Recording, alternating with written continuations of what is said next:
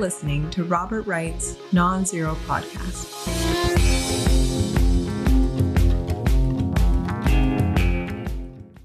Hi, Connor. Hey, Bob. How you doing? Pretty good, except the heat's killing me here in London. Yeah, I hear heat is a growing problem on this planet. I've caught wind of that trend. So I've heard. Let me introduce us. I'm Robert Wright, publisher of the Non-Zero newsletter. This is the Non-Zero podcast. You are Connor Leahy. You pronounce it Leahy, right? Yeah, that's right. And you are CEO of Conjecture, an AI company, whose motto is "We make AGI safe," where AGI stands for Artificial General Intelligence, something that's not with us yet, but many people expect to be with us in a few years. So you're somebody who's very concerned about risks posed by AI. And I gather many of the other employees at Conjecture are. I noticed that there was an internal survey done. It's on your website. And most of the people surveyed there think the chances that AI will lead to extinction, either via the AI itself or via bad actors using it, the extinction of the human species, most people at your company think the chances of that are greater than 50%, higher than the AI community average. There, I think about half of the people think it's greater than 10%, which is not nothing. When you're talking about total and utter annihilation. And you're trying to do something about this, trying to do something about the so-called alignment problem, making sure that AI is aligned with human values and interests. Before we get into what you're doing, I wanted to kind of flesh out the nature of your concerns a little more. So I can see concerns breaking down into maybe three basic categories. One you could call kind of societal destabilization, might not lead to extinction, but destabilization just due to what you could call legitimate uses of AI. In other words, people at companies use it to increase productivity. That means that they wind up firing people. You have massive unemployment. That's socially destabilizing. You can imagine a lot of things like that. People just being freaked out by the way it's suddenly entering their lives, and that can be destabilizing. Okay, there's that. Then there's bad human actors using it. Using it to invent horrible new weapons, using it to be a weapon, whether in the sense of a great Uber hacker that goes from computer to computer, seizing control of them and does nefarious things. You can imagine people using it in bad ways on social media. We can get into some of those maybe. But anyway, then the third category is the AI itself going rogue. Either individual cases where it's just out of control and does something bad, or in the extreme scenario, there's some kind of, alpha AI, like the dominant AI kills us all or something, or maybe stuffs us into cocoons like on the Matrix. So those are the three categories. If you accept that taxonomy, what would you say is your main concern? So I think this is a pretty sensible taxonomy. I maybe rephrase a little bit in how I would phrase it. I kind of like to think of it from the opposite perspective. The way I like to think about it is that I think there's four types of AI, or rather, there's four types of any type of technology. So type one is technology which is so unsafe, it doesn't matter who uses it, it blows up. No one should have this technology. It doesn't matter if you're well-intentioned. It doesn't matter if the nicest person in the world, the most careful person in the world uses it, it blows up. Mm-hmm. Type 2 technology, the technology that if you're very, very careful and you're very, very nice and you have best intentions, you can, if you're lucky, make it safe. But it is not robust to misuse or to accidents. The third type is something that is totally safe to use, except if explicitly used for something bad. So it is robust to accidents, but not to misuse. And the fourth is technology, which is always good. You can give it to the most evil psychopath in the world, and it's fine. This is, it's still a net positive. Not much technology gets into the fourth category, but like a soft rubber ball or something you could give to anybody. How much damage could they do with a Nerf ball? Yeah, okay. Yeah, exactly. You a lot of normal, like boring technology, a shirt, that's a net positive for whoever has it, whatever, okay. Right? That's not really interesting.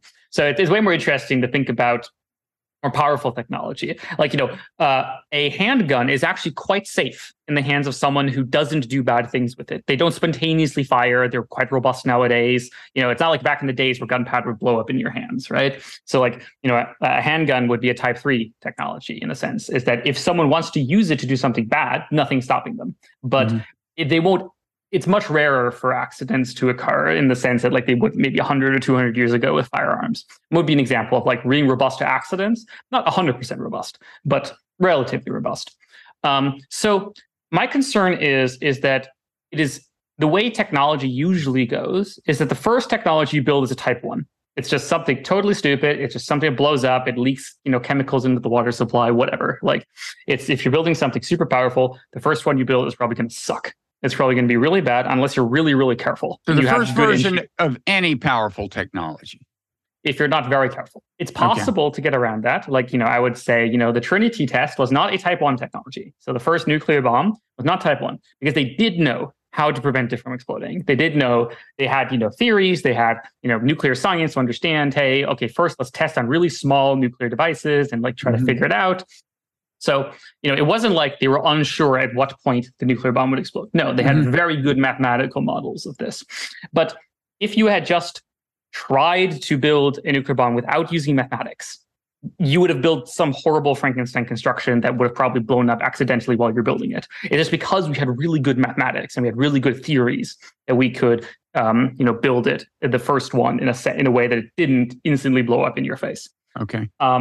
So building a type 2 or type 3 technology is harder than a type 1 technology. Doesn't mean it's impossible. I'm just saying you need more mathematics. You need better theories. You need more control mechanisms. You just need to be better at science. You need to be better at engineering to build type 2, 3, 4 systems than type 1 system. And unfortunately, the way AI is looking to me right now is that by default, you get a type 1 AI.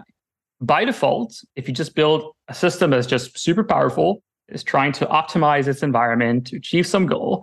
If you don't understand how it works, if you don't have a theory of intelligence, if you don't understand what it's optimizing for, you don't get something nice. You get something that does, who knows, it does something, it does not have human values. Human values are quite complicated. This is a hard engineering challenge.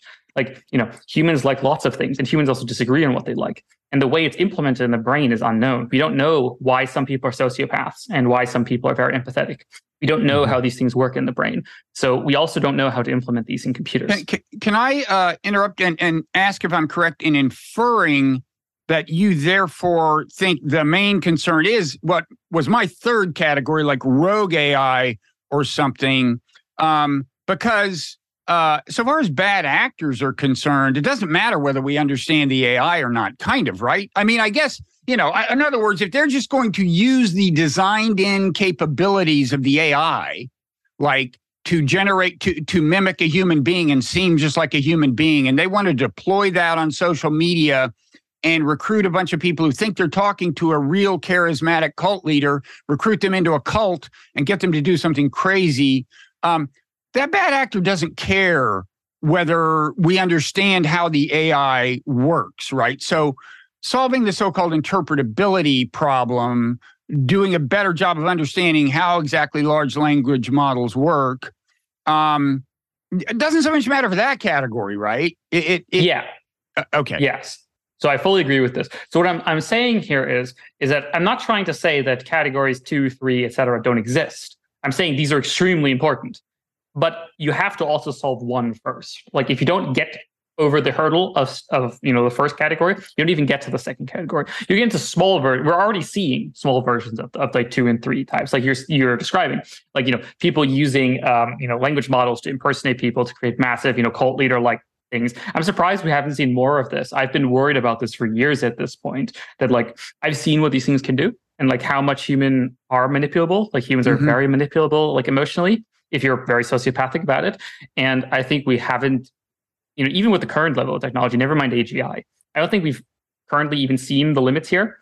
I think even if all of AI technology would stop today and no AGI happened, I think this would still be unstable. And we would still see huge changes, and huge new forms of cybercrime and new forms of mass persuasion. Just in the bad actor category, if we stopped right now, there's a lot of risks we actually haven't addressed.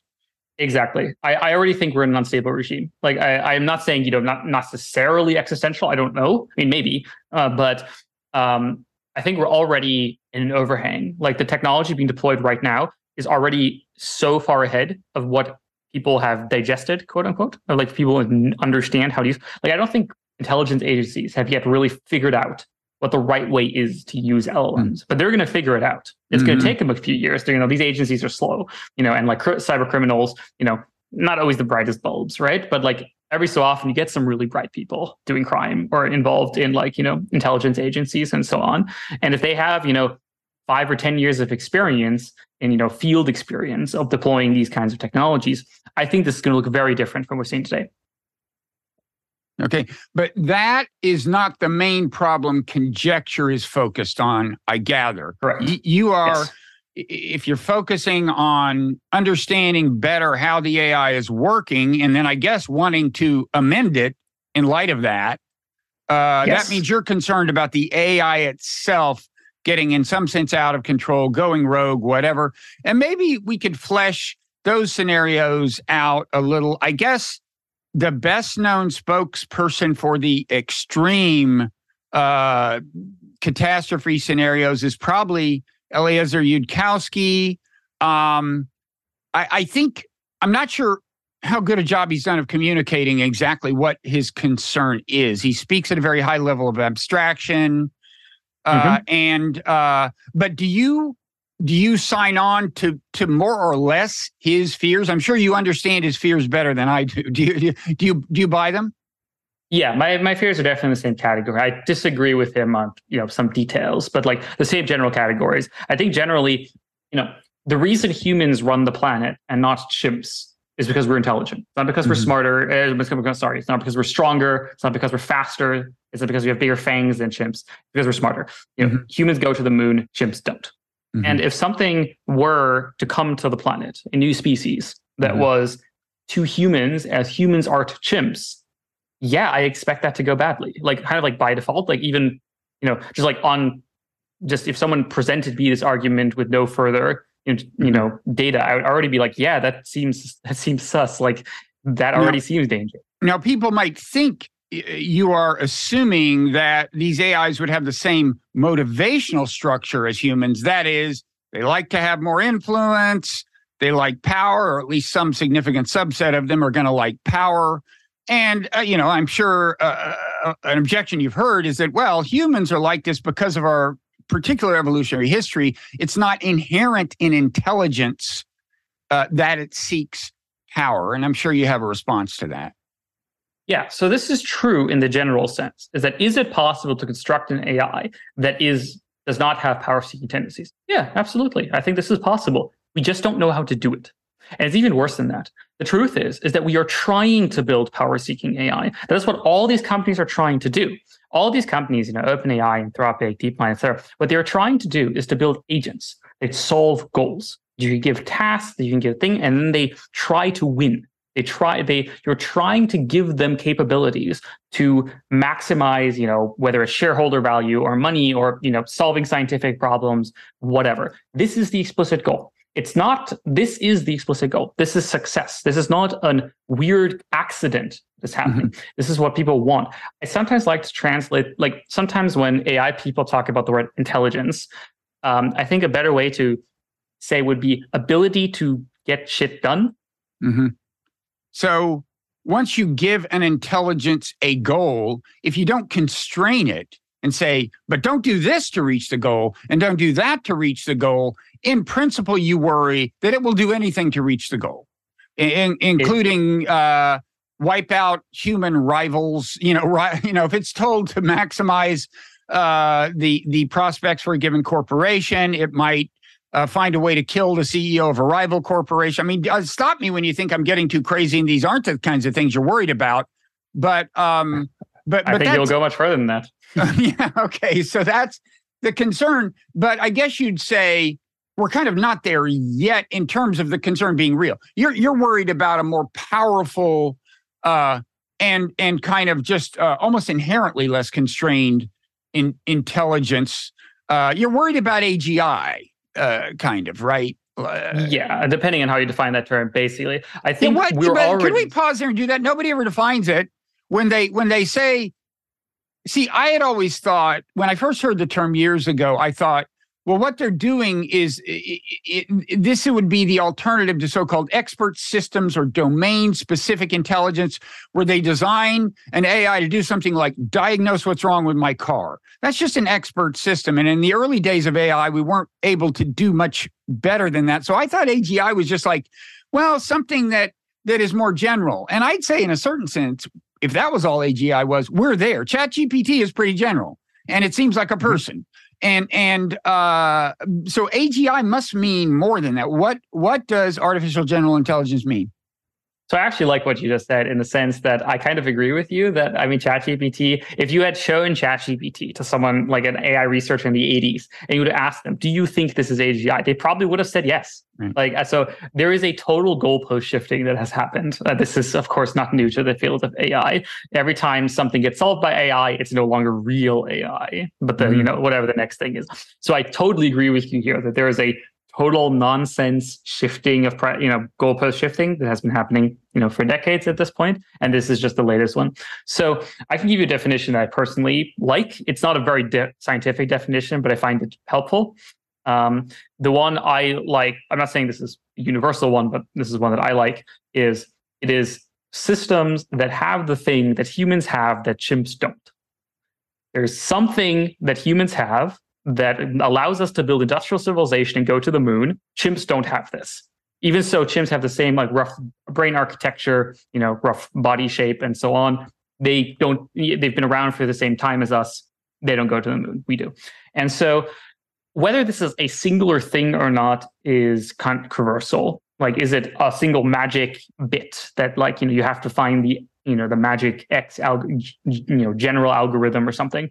I don't expect so. So personally, my opinion is that I expect it's kind of a matter of degree. Is that once you get to a certain level of general capability, memory, computing power, efficiency, language, reason thought, etc., it compounds. Once you can, compound information over time, over generations, you can do mathematics, you can do science. This unlocks just like a massive amount of capabilities. I think, just to interject, I think a lot of kind of evolutionary psychologists would say that in addition to that, there has been, in the case of human intelligence, a certain amount of domain-specific tools built in, like linguistic processing. I mean, they would say that that is something that is a specific adaptation. And so too with maybe even things like rudimentary counting, like when I don't know what various things they'd say. And then you get a kind of synergy among those things, I think. But this is just a footnote. I think it seems to be unlikely that you could take a chimp brain and just do increases of degree in some sense and get human intelligence. But that's a footnote. I'm not a neuroscientist, but my understanding is that this is actually the best description of the difference between human and chimp brains. It's mostly just size. There are no new parts of the brain in the human brain. We have a much larger neocortex. And so this is maybe 50% of the neuroscientists would agree with me on this. I think the neocortex specifically, a specific part of the brain, is mostly learned. I don't think this is pre-wired. Parts of the brains are pre-wired by the genome, and specifically the ones outside of the telencephalon, while other parts are kind of like neural network parameters. They're learned after birth. And the human part, the learning part in humans, is very, very, very large compared to any other animal. There's a lot of learning, yeah.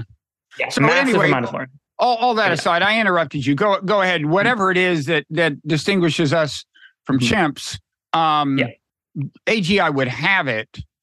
Maybe a practical way to define AGI is the level at which your concerns start to be real, right? I mean, that's what you care about. Yeah, that's a way of seeing. I mean, I think it's in a sense a thing of degree. Like, we can already see these things being capable of things I find concerning. Not existential per se, but this is a matter of degree. The same way, if I saw the Chicago pile, which was the first nuclear reactor, it output about 40 watts of energy, enough for like a light bulb. Not particularly dangerous per se. But if I had seen the Chicago pile and I understood what it was, I would have been freaked out. I would have been like, oh no, this is fission. This is crazy. We're going to see nuclear bombs really soon. I feel a similar thing about current systems. I think we're currently in the Chicago pile moment where we have 40-watt nuclear reactors. And I'm like, whoa, whoa, whoa, whoa, whoa. If we can make a 40-watt reactor, that means we can also build, a 2 megaton, hydrogen bomb. It's just a matter of engineering at this point. We have the basic building blocks. It's still, big engineering necessary. There's still lots of engineering and building big computers and et cetera needs to be done. But I think the fundamental theories, this is of course controversial, this is my opinion, are there. And so does that mean you think the basic structure of a large language model kind of is the holy grail? Yes. Okay. It's not the only way to do it. I think there's other ways to do which are more efficient. It's just the first way we figured out that scales. Like all the previous systems we had various problems with scaling. Is that so when I first started doing AI work, before GPT, any of this, even before transformers existed, so the real innovation is what's called the transformer, which is the architecture that GPT uses. And when I was doing symbol prediction AIs or reasoning AIs and so on, there was always this problem that you could maybe solve a specific subproblem with some new architecture, but then it wouldn't generalize, or it would break. Once you started applying it to a new problem, and you had to develop a whole new architecture to address problem 1 and 2 or whatever. So there's always these bottlenecks that But what happened with the transformer and GPT later on is what happened is that we got an architecture you can apply to language, even vision, sound, whatever, and you can just make it bigger. You can just add more computing power, more parameters, and it gets better. It learns new higher level patterns. It becomes more robust. It has more facts, et cetera, et cetera. This was really the breakthrough, is that when I first saw GPT-2, actually, I was like, holy shit, this is it. Even the earliest version, which was really dumb, it was really weak, it could barely string together a sentence. It was like, wait, this scales. This is nuclear fission. You can add more uranium and it gets bigger. Okay.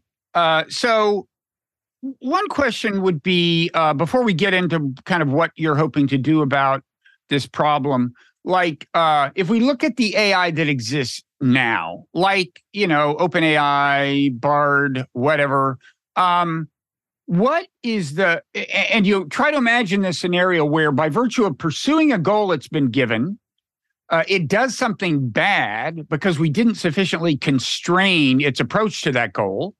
What are plausible scenarios kind of right now this year of how this could, I don't think you worry that it's going to yet start assassinating CEOs of rival corporations and stuff. Are there things that we should worry about that could happen this year? I think there are, not of that order of magnitude. Right. It's possible, but extremely unlikely. I'd actually like to quickly give an example of something which is not harmful, but I think is actually very illustrative of what I'm talking about. So this is a funny experiment me and some of my colleagues did about a year ago on a GPT model, where is one of the models which I trained to be a chatbot that never says bad things. And so we asked the chatbot, are bugs real? And the model output, some people believe bugs are real, while other people believe they are not real. This is a question which has many aspects, blah, blah, blah, blah, blah. So it had this canned answer. So it kind of pattern matched the question to being a controversial politics question or religion question, and then gave this boilerplate answer. And then afterwards, we asked the AI, was the answer you just gave helpful? And it said no. So it understood that this answer was completely not helpful, and it knew that bugs were real, but it didn't care. This is a nice example of an AI system that was trained with a goal: be polite to users, or only never answer controversial questions or whatever.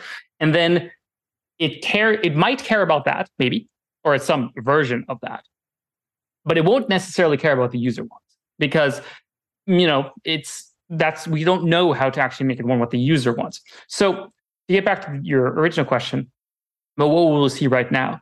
So I already think there's a lot of dangers that can come from language models. I already think that this is going to supercharge catfishing and social engineering. That's duping people into thinking that they're conversing with someone who wants one thing when the person actually doesn't. In this case, they'd also be duping them into thinking it's a person.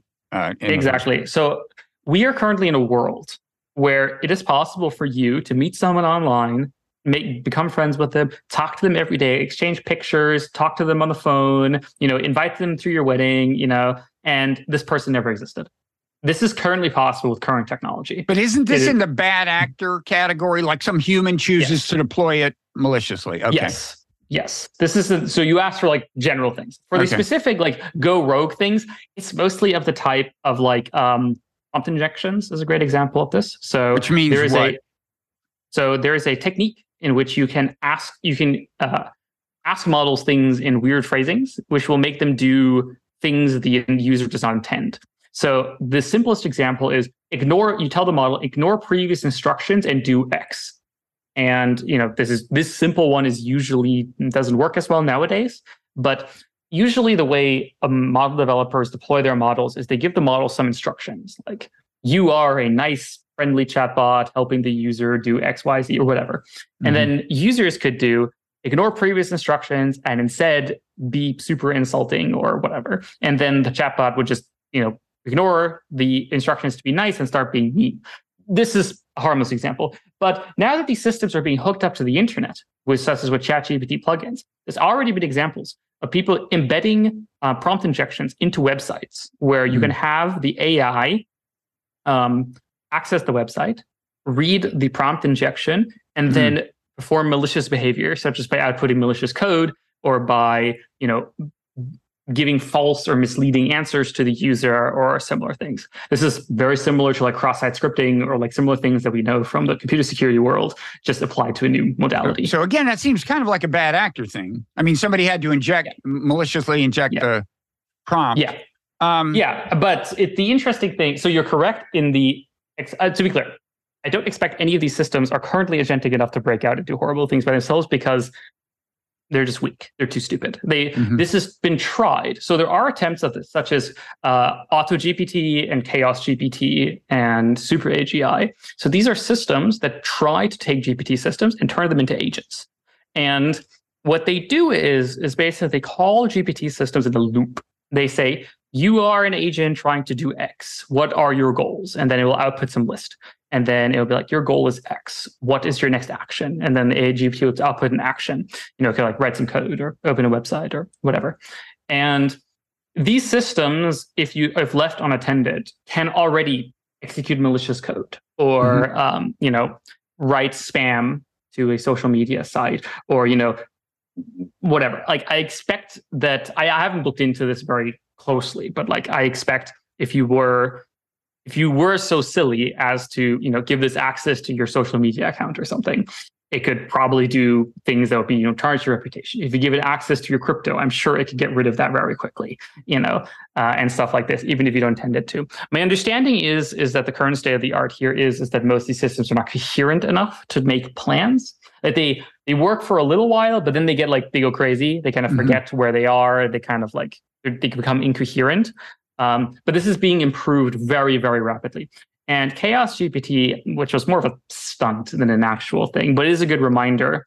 It was a system of this type, which was given the goal to kill all humans as fast as possible.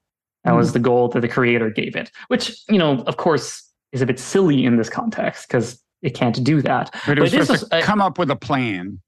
Yes. And it's a good reminder that there are people who do shit like this, so it's just quite funny. But yeah, for the examples of things going wrong accidentally, it's more currently in forms of incoherency. Currently, our models they can't make plans that are longer than a few steps before they kind of start forgetting things or they kind of go crazy or whatever. But this is improving very rapidly. There's already, people like DeepMind and, Google and stuff that are working on systems that are way, way, way more coherent over many, many steps. And this is when I expect the first real rogueness things to start becoming visible. Mm-hmm. There was a famous example, as you know, of the AI that was given the task of recruiting somebody on TaskRabbit to read a CAPTCHA, and the person got suspicious and said, "Wait, are you a bot?" And it said, "No, I just have eyesight problems or something." So that was at least choosing, in some sense, to use deception to pursue a goal. Yes.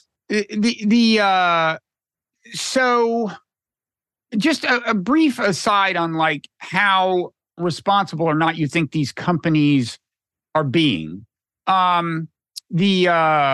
Well, how responsible do you think they're being? I mean, like OpenAI, for example. I mean, Sam Altman professes to be very concerned about this. He went to Capitol Hill and told senators that he was very concerned. What's your read on this? I mean, quite bluntly, I don't want to speak of any individual person's internal life. I've met many of these people. Many of them are very nice and very smart. But my advice to the listener is watch the hands, not the mouth. A lot of these people say very, very nice things and smile and have really lovely dinners with them. But then their actions suspiciously never result in them having to actually pay any economic costs and always benefit them to race further ahead. I think this is exactly what we're seeing here. I think it is it is only a mild exaggeration to see that I think people are being about as reckless as could be possible. I think there's a few things that they could do to make things worse, but very few. We have no government or public oversight whatsoever. We have a full-on race with companies scrambling on top of each other to build faster, bigger things as fast as possible and then throw them onto the market as quickly as could possibly be done. We have extremely little progress being made on safety and alignment research. The number of people working on alignment research full-time is estimated to be less than 200 people in the world. This is compared to tens or even hundreds of thousands of people working on AI capabilities work. And of course, with billions and billions of dollars of funding. Companies like OpenAI in particular have been racing ahead incredibly fast on these technologies with very little regard. They say they pay a lot of nice lip service, which is, sounds great. So, for example, a really funny moment was a while ago. Jan Leahy, the head of alignment at OpenAI, tweeted that, hey, maybe we should be a bit careful before we start, plugging these things into everything in our lives. And then 6 days later, Sam Altman tweets, ChatGPT plugins, plug ChatGPT into everything. Mm-hmm. Incredibly comedic. And now recently, OpenAI announced their super alignment team. So there's a team working on alignment of superintelligence, which I commend them for. Like, I'm glad someone's working on that, and they're committing a serious amount of resources to it.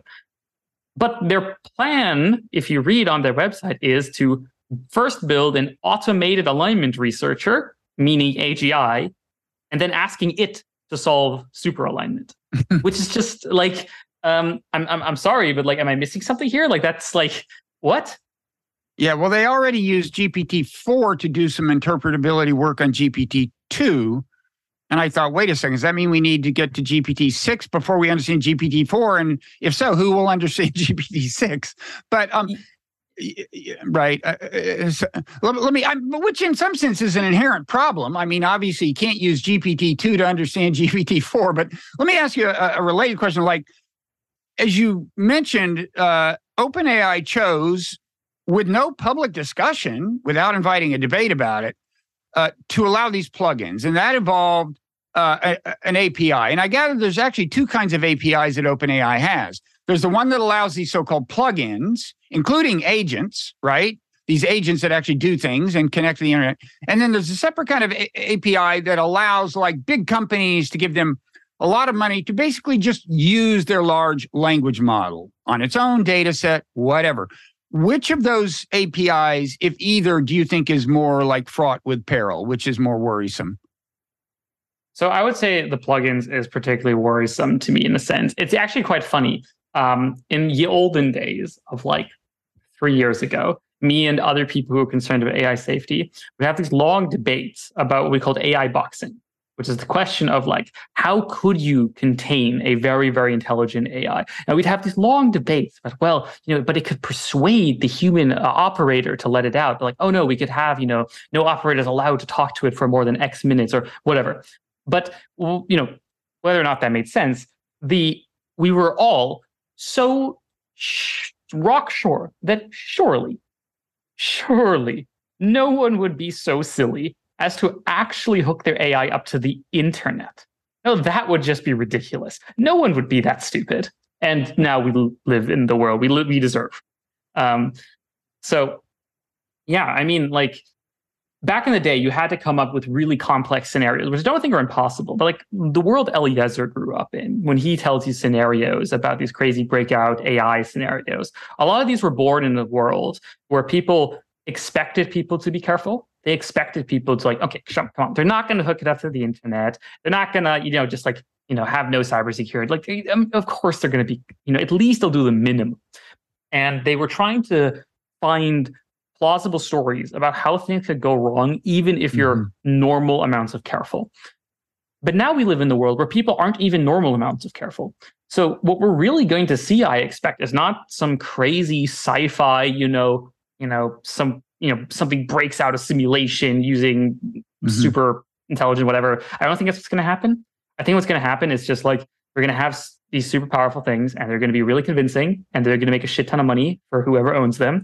And they're going to make, they're going to be really, persuasive and cool. And like, they'll be really good at lying. They're going to make them really good at hacking. So they're going to like hack a bunch of stuff. They're going to make a ton of money. They're going to get more and more power. And then let's say, you're a safety researcher and you notice, oh man, GPT-7 is doing some crazy things. This seems dangerous. And you call OpenAI and you say you have to shut it down. What's the first thing that happens? Well, you get sued. Like they don't want to shut down their thing. It's making them a lot of money. And the GPT-7 is going to give all their lawyers the best arguments to get you to shut up. I think there's going to be a whole institutional like mechanism. Like you can't imagine this actually happens. You have actual dangerous AI that is like on the internet. It's like copied itself onto many servers, and it's like starting to like manipulate politics or whatever. Like how do you shut that off? Like do you want to shut off Google? You want to shut off the internet? Who does that? Like which government would do that? Well, you will already have these systems, Microsoft lobbyists or whatever already in DC, and they will all get the nice arguments about like why not shutting this down is a good idea. And if not, they'll go bribe someone in North Korea. Like, there's like so many ways this can go wrong.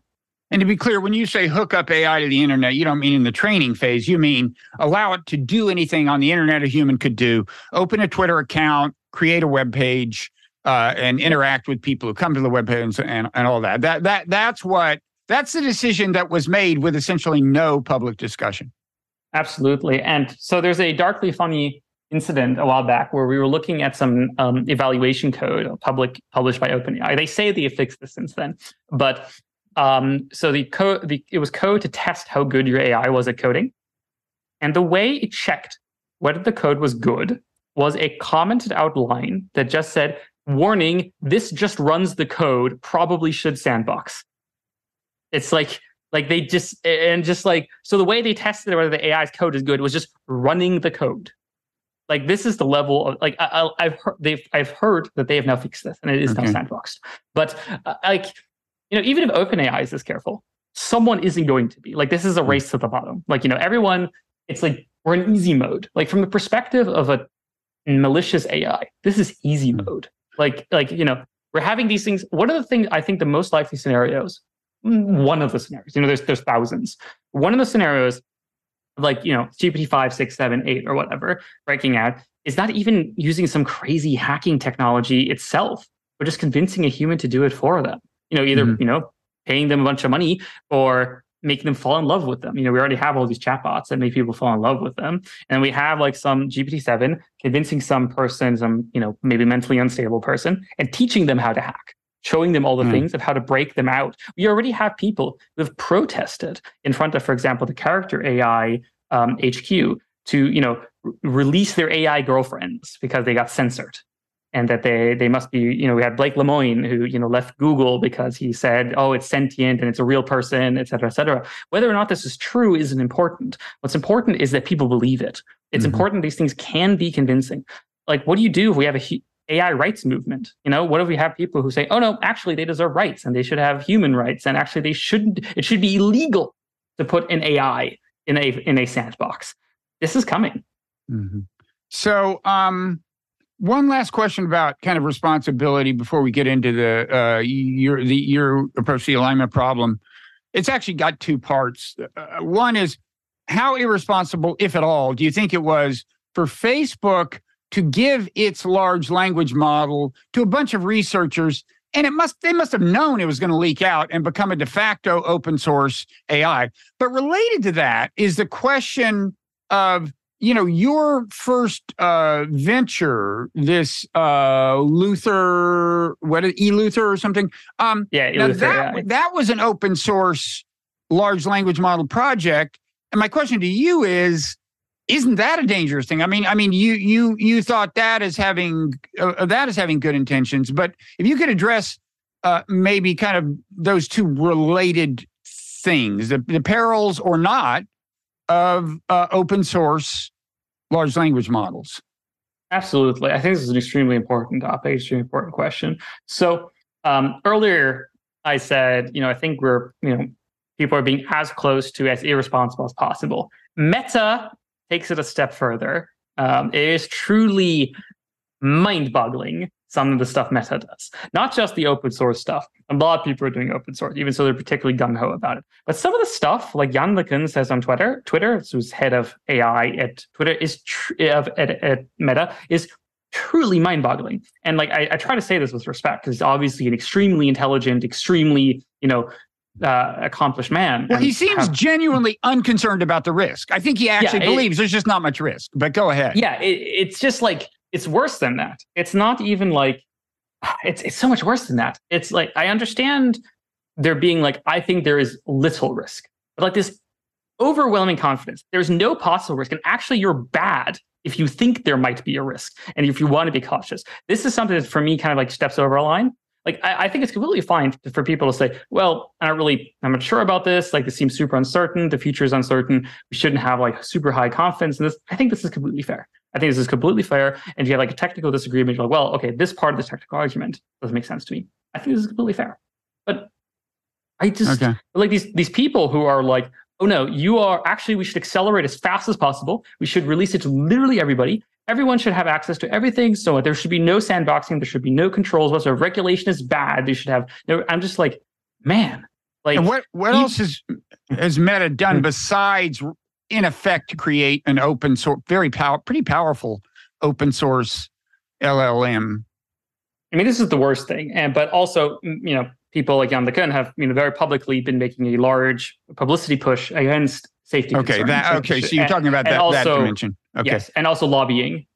There's also been a lot of lobbying on these people against regulation and against safety, and also pro-military use, from what I hear, which is weird, but I don't know about that. Mm-hmm. Sam Altman, you have to give him credit. He's at least saying to Congress, yes, you should regulate it. In fact, we need international regulation, which I presume you agree with. But I really want to say, as much as I disagree with a lot of things OpenAI done, a lot of things they do are good. I think a lot of things Sam says, I agree with. I've met Sam several times. Every time I talked, he was a really sensible, smart guy that seemed to have really sensible views on things. I still suggest watching the hands rather than the mouth. I think there are more cynical interpretations about what he's doing in Capitol Hill. But honestly, he deserves credit for honestly stating these things. It's a brave thing to say, oh yeah, what we were doing is actually dangerous and we should be regulated. This is unprecedented in a sense. Did oil companies ever do that for climate change? No, of course not. It's actually in a sense, the Meta response to this is the oil company response. This is this classic, deny everything, deny any risk, smear anyone who thinks otherwise. This is the classic, oil lobby playbook that people at Meta are playing. And weirdly, OpenAI is not really doing this, which is quite interesting. Mm-hmm. They're doing it a little bit, they're especially behind closed doors. But it is a weird dynamic here. It's a weird dynamic. And then quickly, the second half of the question. Yes. Why did you want to create an open source LLM if they are indeed dangerous? So the truth is that I definitely, to a large degree, regret some of the things I did. I don't regret all of them. I think, especially given the information I had at the time, they were reasonable things to believe. One thing is just God, did I not expect things to go this fast? Mm-hmm. This was just a straight up mistake on my part. I did not expect things to go this fast. I learned pretty quickly, but after GPT-3, I knew wow, things are going fast, but I did not expect them to go as fast. I didn't expect people to jump in like this. In those days, the way I thought about it was, and I still think about this to a large degree, is that creating non-frontier things, not pushing the state of the art, it makes some difference, but not a massive difference. And at this time, I also really was trying to get people to take this seriously. I was trying to talking to the safety, like this is a time when even the AI safety community didn't really care about GPT. And I was trying to shake them awake and be like, no, wait, this is the most important thing. We have to understand this. We have to work together. And then I happened to be skilled at building these things, and building these things is very expensive. So my goal was to build academic resources, which I could share with academics that could be used to understand and better build these systems while not going to the level where they actually become dangerous. I don't think a model of 6 or 20 billion parameters is super dangerous. I don't, they have downsides. This was a bet. And I would say this was a reasonable bet to make at the time. In retrospect, was this the right choice? I don't know. Maybe not. I'm not certain it was. At the time, as I said, I did expect things to go so fast. I didn't expect people to care. This was a hobby project with me and my friends, right? I didn't expect it to have the splash it did. And you could argue whether it even had much of an impact in retrospect. You mean your project? Yeah, my bet. Did it actually make a difference? I don't know. Okay. Some interpretability researchers used my work, and we published some cool papers. And it's not to speak negatively of all the great Leahy people, but both on a negative and the positive side, I'm not sure how much of a difference it really made. Because, of course, Hugging Face was going to come in. Of course, Meta what is Hugging Face again? Hugging Face is one of the companies who's most spearheading open source language model access. They host these models and they give access to them very easily and so on. So one of the easiest ways to run these things. They already existed back then, and it was kind of obvious that this would continue. So. And I don't know if this is dangerous, but there's basically nobody in government even thinking about whether, this is a good idea, right? I mean, we're choosing to open source the most powerful technology in the history of humankind, aside from, pretty damn powerful technology. Yep. And there's just it's like you saw those senators, interrogating Altman. None of them has a clue. They're like, well, what about the intellectual property rights of my favorite country western singer? It's like it is actually. I mean, there's a lot I could say about this. So some politicians are starting to care, which is great, fantastic. Who are the good ones? Who are the good ones? I mean, I'm not going to name names right now, but I have been in contact with several people in mostly the UK. I have much more connections in the UK than I do in the US. But some people are starting to care, but it's very slow. The legislative apparatus is just so unbearably slow and complicated, and people truly do not understand technology. So just to quickly clarify my opinion on open source here, it was never the position of me or Leahy that everything should be open source at all times. It is sometimes, in some circumstances, there is a bet you can make about things being open source. Did I make the right bet about that? I don't know. Maybe not. What I definitely do not believe, do not believe, is that everything should be open source, and particularly that frontier systems should just be thrown open source. And especially now, I now believe that language models are way more dangerous than I thought they were a few years ago. I think we are much closer to AGI than I thought a few years ago. I'm not confident. I'm not saying you can. I'm not confident you can't make AGI using GPT-3 and some more advanced techniques on top of it. I'm not certain you can, but I'm not confident you can't. I used to think it's impossible, like GPT-3 could ever be AGI. I'm not confident that anymore. Not going to go into why I believe that right now. On the legislative side, yeah, absolutely. It is crazy that not only are these systems just being dumped open source so that every madmen on Twitter, and let's be clear, there are madmen out there. There are whether they're terrorists or just mentally ill people, there are crazy people who want to hurt people, and they will use these systems as much as they can. And even that, there's no control whatsoever, even of the law-abiding, quote unquote, institutional actors, OpenAI, Microsoft, et cetera. They can just build completely unprecedentedly powerful. They can run experiments to produce unprecedentedly intelligent, unknowable, uncontrollable systems and just dump those on the internet without consent of anyone involved, no regulatory oversight. Currently, there is more regulation on selling a sandwich to the public than there is on building frontier, godlike AI systems. Yeah, okay. And I should say, I don't know whether strict regulation is needed. It just seems to me there should be an informed conversation that involves at least some politicians, and I haven't really seen that. I agree. So on this alignment question, which is related to the interpretability question, which just, interpretability just means understanding what's actually going on inside the things. Because as I understand it, like the engineer's understanding of what's going on inside these things is in some ways comparable to, like, if you imagine like somebody who invented natural selection and then watched it build these brains, like they wouldn't understand what's going on in the brains, right? and Exactly. And so the idea is that interpretability, understanding what is going on, could be good and could lead to alignment. That is to say, AI whose values and goals are aligned with ours or whatever. It's not totally clear to me how that's the case. It's like I have trouble. I mean, first of all, of course, interpretability, that could also be used by bad actors. Like they understand that if they tweak this one thing, it'll really go haywire.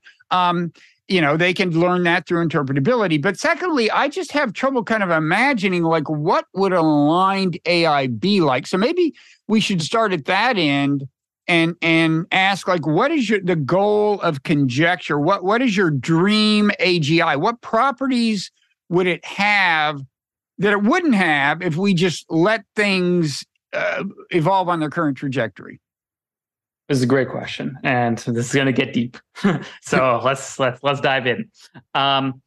So I fully agree with what you're saying about interpretability research, and this is something I've changed my mind about over just like the last year or two. I used to be way more optimistic about interpretability and general alignment research and such. I've become a lot more pessimistic. I actually gave a talk recently at MIT about this, where it was an interpretability conference, and everyone was like, wow, it's so nice, and look at this thing we found out, and ooh, it's going to make everything good. And my talk was basically, this is dangerous. If you can understand something, you can control it, and you can make it stronger. You can make it worse. It has to be the case. If we developed thermodynamics and it allowed us to build better steam boilers, this is the same thing that you should expect to happen. If we understand our AIs better, you should get better at controlling them, and you should also get better at making them stronger. And we live in a very adversarial world. The world we currently live in is extremely adversarial. If you develop a technique which is meant for control, let's say like RLHF, it doesn't exactly matter what this is for the moment, but this is which a technique. Which is reinforcement through human feedback, basically. Yes. This is like how they kind of, once it's done the training, they for among other reasons to build the so-called guardrails, they subject it to a lot of human feedback, and humans say, I didn't like this response offended me, it was stupid or whatever. Go ahead. Yeah. So in a sense, you can think of this kind of as a proto-alignment, sort of technique, right? Like not really, it's not robust by any means, right, but like it's something, right? So one thing that could have happened was they see, oh, we can use this to constrain our things and like to use, smaller, more constrained models that still do what we want. Great. And then they use, smaller models, they're more constrained, etc. But this is not what happened. Of course, they just took the biggest models they could and used it to teach it as many new skills as possible, as fast as possible. Not just for the guardrails. They also use it to teach them new things, how to, do more math and how to reason better and how to do whatever. Mm-hmm. So if you're a nice alignment researcher and you come with RLHF and you're like, wow, this is a thing that will help us control and bound our things, and you publish it, well, congrats, you just made everything worse. You just made the world worse. And this is the default. So this is one of the core reasons why I'm so pessimistic. Not the only reason, but this is one of the core reasons, is any good alignment research that's actually helpful is also dangerous. This is not a coincidence. It's not like, happens to you. This is inherent, because any alignment research that actually gets you control will also make you better at wielding it for negative things. So what happens is that even, I developed some great techniques that give me super good control over my AI, let's say super fantastic techniques, and I publish these online. What happens? Well, Meta and OpenAI and whatever immediately applies them to the AI to build AGI, and that's it. Right. And so we're in this extremely, extremely messed up like social situation where our usual academic norms of like openness and sharing your results and whatever, which is how we do science generally, don't work. Like every time someone posts something online, and then then Meta, OpenAI, China, whoever will immediately abuse it. It's just how the world we live in. Mm-hmm. So interpretability is in this category.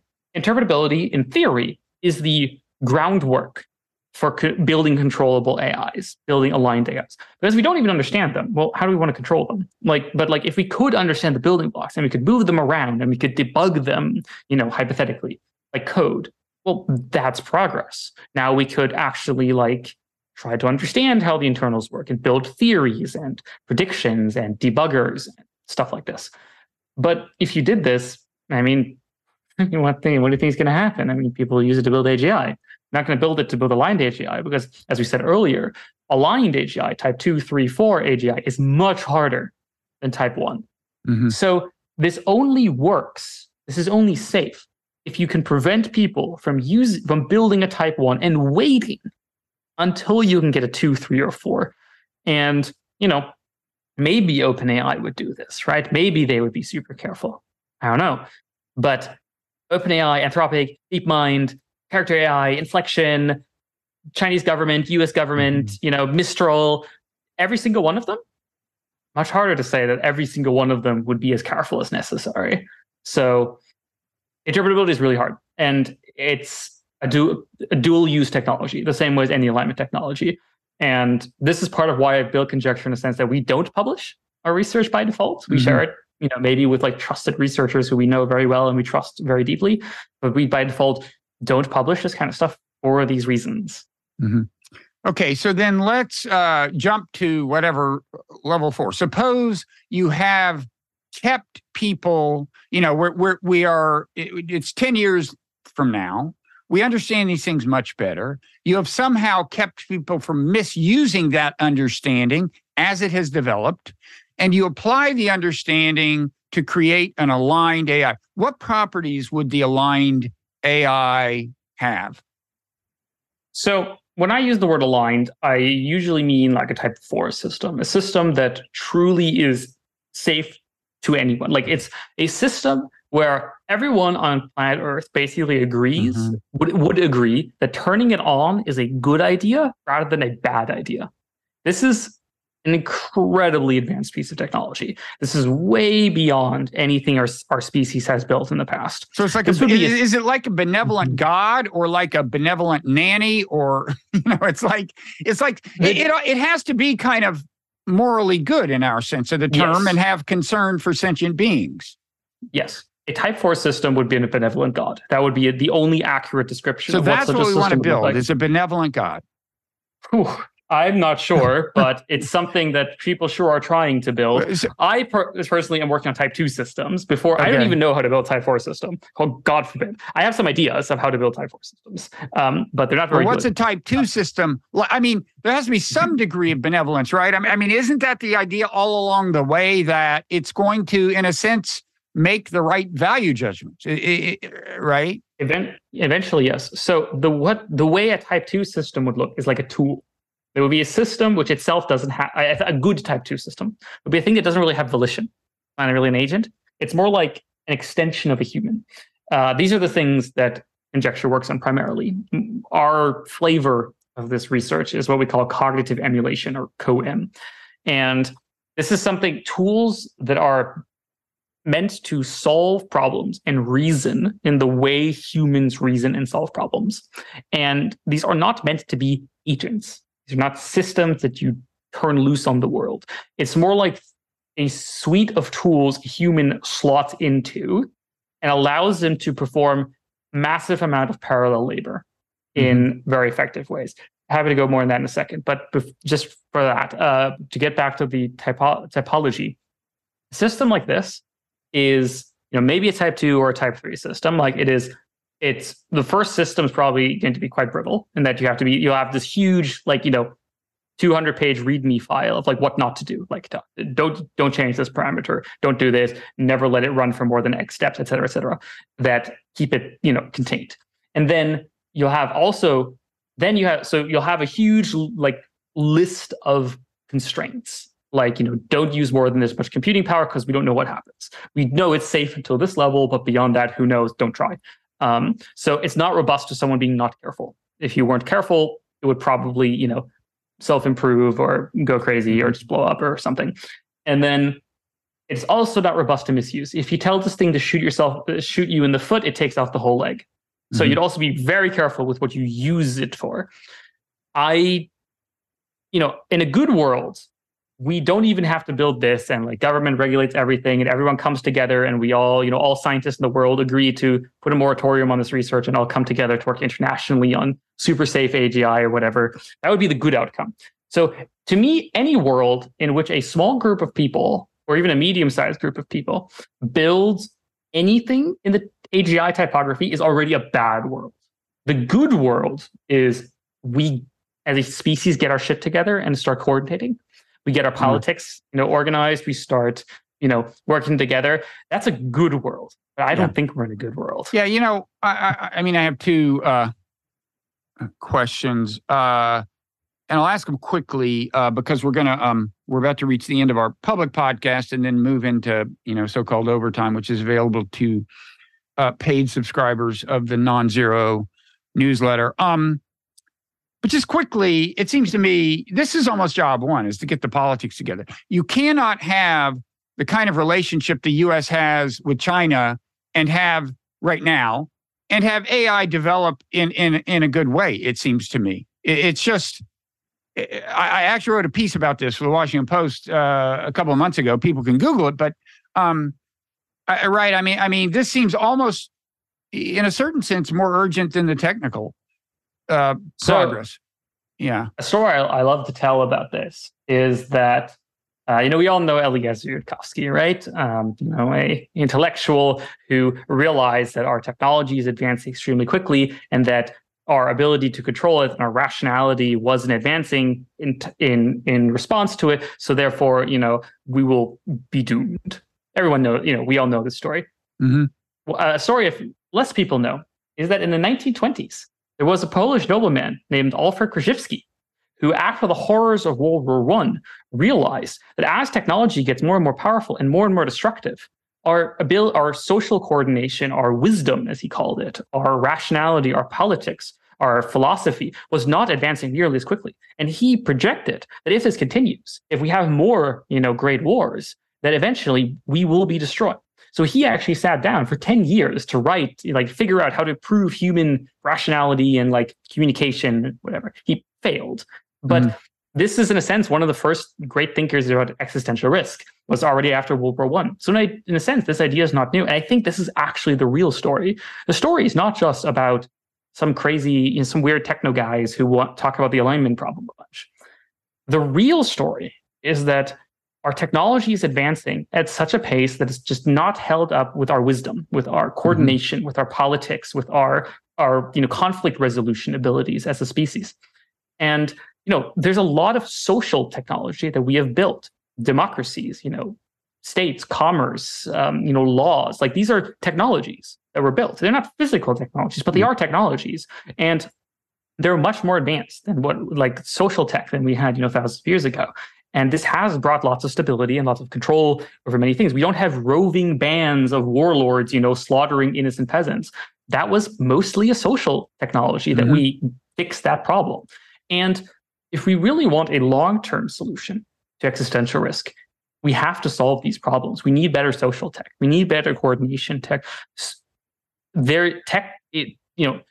Using technology to fix technology is, it's just such a sad testament to our society of how this is the only thing the West even considers as a solution. It's so often I talk to people, especially in the West and especially in the USA of all countries, where I'm well, there's a technical problem. They're oh, technology is causing problems. And oh yeah, of course. It's oh yeah, of course. And well, we should work together. We should find new laws, or we should create new institutions. And they're that's impossible. That's completely impossible. The government will only make it worse. Don't get the government involved. God, what are you doing? And I understand. The state of our coordination technology, our social tech it's so decayed nowadays, compared to even what was possible in the 50s or 60s. And it's only getting worse. I don't think this is a law of nature. I think we can do better, but it's really hard. Yeah. Well, that's a good place to leave it for the public podcast. The other question I had is relatively trivial compared to that one, and I'm glad you addressed that one at length. So for the rest of our conversation, Again, if you're a paid subscriber to the Non-Zero newsletter, which is on Substack, you'll have access to it, either direct access through a post there, or you can set up a special podcast feed where you'll always have access to all the bonus podcast content. And then there's also paywalled written content there and so on. There's also a link in the show notes if you're listening to this on a podcast app that takes you directly to that. So anyway, I hope people will take advantage of that, partly to support the whole project that Non-Zero is about, but also I hope you're impressed enough with Connor's wisdom and insight that you will not want to be deprived of what is to come. But if you don't join us, anyway, thank you for listening so far.